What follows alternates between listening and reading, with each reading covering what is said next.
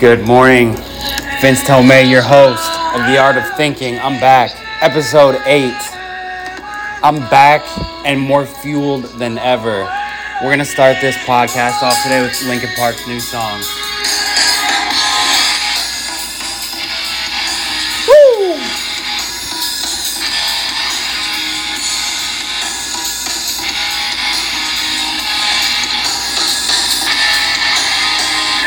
Sometimes these thoughts in my head speak so loud. Every little thing that I think about just builds on top of the pain and doubt. Even though I wanna just let it out, I try to act like I don't mind it. What's up, everybody? I've been blasting that song all morning. Dropped 5 days ago. New Linkin Park song. It's like Chester and the whole band wrote most of these songs a long time ago. They should have dropped them back then. Everything they're dropping is absolute bangers.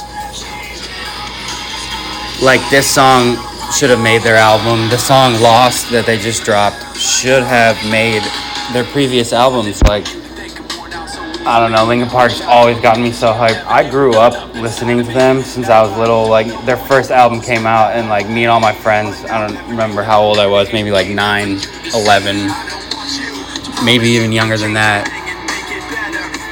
But we were Linkin Park junkies for sure. Like, that was my earliest exposure to feeling motivated listening to Linkin Park. But real quick, I just want to discuss the fact that there's no script here at The Art of Thinking. You know, we're trying to turn off our brains and stop thinking too much. That's the whole premise of The Art of Thinking, is to not think very much. We're strictly about action over here. This is episode 8 of the podcast, and honestly, only real G's don't script things. Like, if you can do things spontaneously and do them well, you're just on the top of the food chain, unfortunately. But speaking of G's, real G's, I want to talk about top G. I want to talk about Andrew Tate, man. Like, I think this is one of the most dehumanizing criminal acts of humanity I've almost ever seen. Like, here's a positive influence, along with his brother Tristan. They're both extremely positive influences that have been utterly misunderstood. And, you know, it's part of the reason that I've stayed quiet for most of my life, because my subconscious agrees with, like, everyone resonates with what they say, but not everyone responds well to it, because it's stuff that have crossed, it's crossed your mind before, you just won't verbalize it. And those are the things that they've not only verbalized, but documented and put out into the world for everybody to see. Like there's other people in the world that think the exact same way. They're just not documenting it and exposing everything they believe to the world. And that's sort of the route I've taken, and it's definitely the safer route, because we see what, like, I just wish they could have articulated their message in a way that would have gone over the heads of all these whistleblowers, because they've really changed the dynamic of young men that were heading towards the way of the weak, and then in steps in this chess master pro fighter who's just like reintroducing masculinity. So it was like it's clashing with society, but so many men are, I guess, hungry for that. And as they would say, the Matrix doesn't want that to surface. Like, they don't want a society of strong men like the Tates. That's the last thing that they want, because we'll overturn them in a second. Like, the good thing about this Tate thing is that the world is watching, and I feel like it's creating an alliance of world citizens that will come together, like Christians, Muslims. We have a lot in common. Eastern Muslims and Western, some of the Western Christians, the ones that are biblical practicing Christians, we have a lot of similarities. We're slowly joining forces, and we're gonna fight this satanic ploy against humanity. Like, that's really what's going on here. It simply comes down to a spiritual warfare, and that's exactly what we're seeing here. And I think if you really wanted to silence Tate, they should have just ignored him, gaslighted him, and treated him like a bug. But they've put this on full display for the world to see. Like, now that the world hates Romania, it's like Andrew Tate made a name for Romania. Nobody knew very much about nobody was interested in that country until people figured out, oh, Andrew Tate's from Romania. So everyone's like, oh, now they want to Google things in Romania, see where he's hanging out. Oh, now everyone thinks Romania is cool. The Tates literally put Romania on the map. So, I mean, and then it's like, it's just crisis after crisis after crisis in the world now. And then you look over in the West, and we got transgender shooters going around, just... And then we have citizens empathizing for the shooter due to misgendering the individual. And it's like, there's people empathizing for a killer because of being misgendered. I mean, it's like, dude, once you show the world that you're like gonna kill people, I think all respect should go out the window, and you can feel free to misgender that person. You can call them whatever you'd like. You can misspecies that person, call them an animal. Like, if you're a killer, you don't deserve the respect of being properly gendered. You only deserve the respect for being properly gendered if you're a down-to-earth citizen who's law-abiding and living your life in an orderly fashion.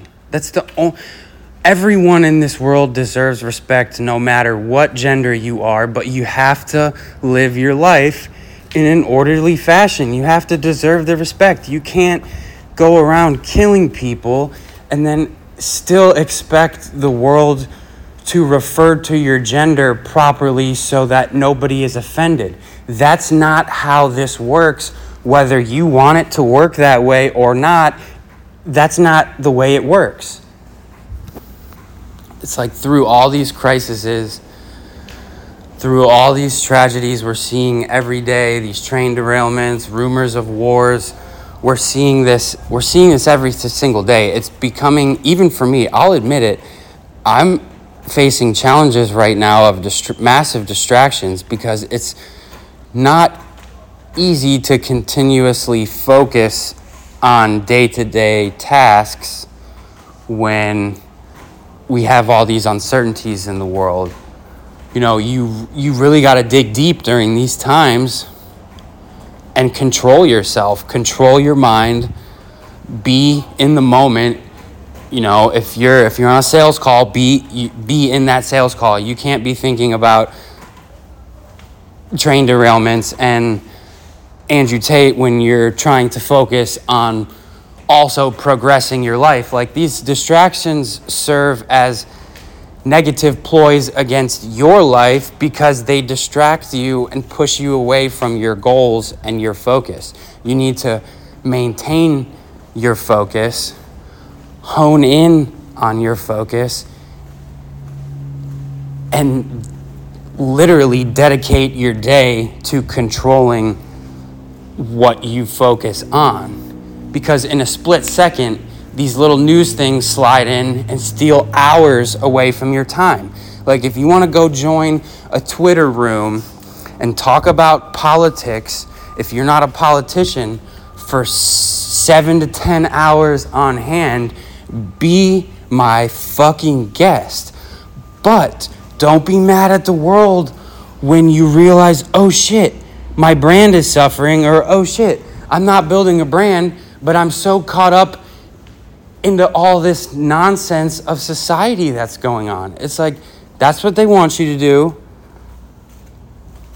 They don't want a bunch of successful people in the world. They throw as many distractions as they can out at once just to pile them up to pull. They're stealing your attention. And you have to tangibly fight back and say, no, I'm not going to let CNN steal my attention today. No, I'm not going to let Fox News steal my attention today. Left, right, political, Republican, conservative, liberal, communist, it doesn't matter. They all want your money. They all want your views. They all want your attention. They all want to steal your focus, whether they have good intentions of your life in mind or not. They want your view and your viewership. That's really what it comes down to. And it comes to a point in your life where you got to say to yourself, do I want to keep and continue being just a consumer and handing away my powers through being a consumer and viewership? Or do I want to be on the other side and be a producer and be a creator and build brands and build cool things? And I'm not talking about NFTs, bro. A little child could draw a picture of a cartoon better than half of these designs. Like, these people are running around on Twitter talking about that's a whole nother conversation. But I think a lot of those people in Web3 and the NFT space are a bit overzealous. Like, you don't get to just walk in and be an 8-figure earner. That's just not how life works. I'm sorry. Like, same in business. Some people get, like, have a really good idea and then just, like, take off in a year. And that's great. But in this space, it doesn't work like that. Like, I mean, I know for me, not that I'm playing the comparison game, but in the blue collar space, it took us 5-7 years till we broke 7 figures in revenue. Like, you know, and that was something that was relatively recent that we've done. It takes years. Like, you can't just design a cartoon. The problem is the expectation. You can't just expect to throw these cartoons out in the world and that everyone's going to buy them. Like, maybe a different approach at it. Like, if you buy ones that are already valuable in hopes of reselling, yeah, different story. But I just wish they would lower the bar on their expectations and being so overzealous in a space with really, it's like a luck of the draw type of space. I mean, it's like a lottery ticket. Like, some people win, most people don't. But anyways, I mean, more power to them. At least it's keeping them off the streets, because it seems, I hate to profile people, but everybody in the Web3 NFT space is always talking about smoking blunts. And it's like, yeah, I mean, I have a medical card in Florida that I don't use very often, but you can just tell the type of person who's into NFTs. But it's like, I don't want to go into that. I think everyone went through a phase where they thought they wanted to get into NFTs because of all the hype. I don't know. Well, that's enough of that rant. All I know is I've been holding out on myself for so long, holding in a lot of my viewpoints, simply because of the scrutiny I see others with the same viewpoints experiencing. So I didn't want to have to go through that. But I'm not sure that's the right way, because if we just sit idly by and watch this bullshit happen to us, I mean, we're supposed to be the ones offsetting this and standing up for what's right. So I just feel like getting more vocal, really speaking my mind, is starting to feel like the right thing to do. Like, I think we need more people, like more micro influencers like myself, smaller people, to stand up and voice the fact that you're not going to run over the morale of humanity very easily. Like, you're not going to destroy us easily. And I really only have a few more minutes to talk. This was going to be a quick episode. I've got to get going and take my work truck into the dealership. It's got a recall on the airbag, which has been driving me nuts. So evidently the airbag can deploy at any time while driving, and it's been driving me crazy. So I finally got it in. I'm going to go run and take that in. My appointment's at 1 o'clock. But I just wanted to get on here, talk to you guys, hopefully incite some motivation into your day, some positive energy. So I hope you guys have a great day. Go attack your day. Pray for the taste.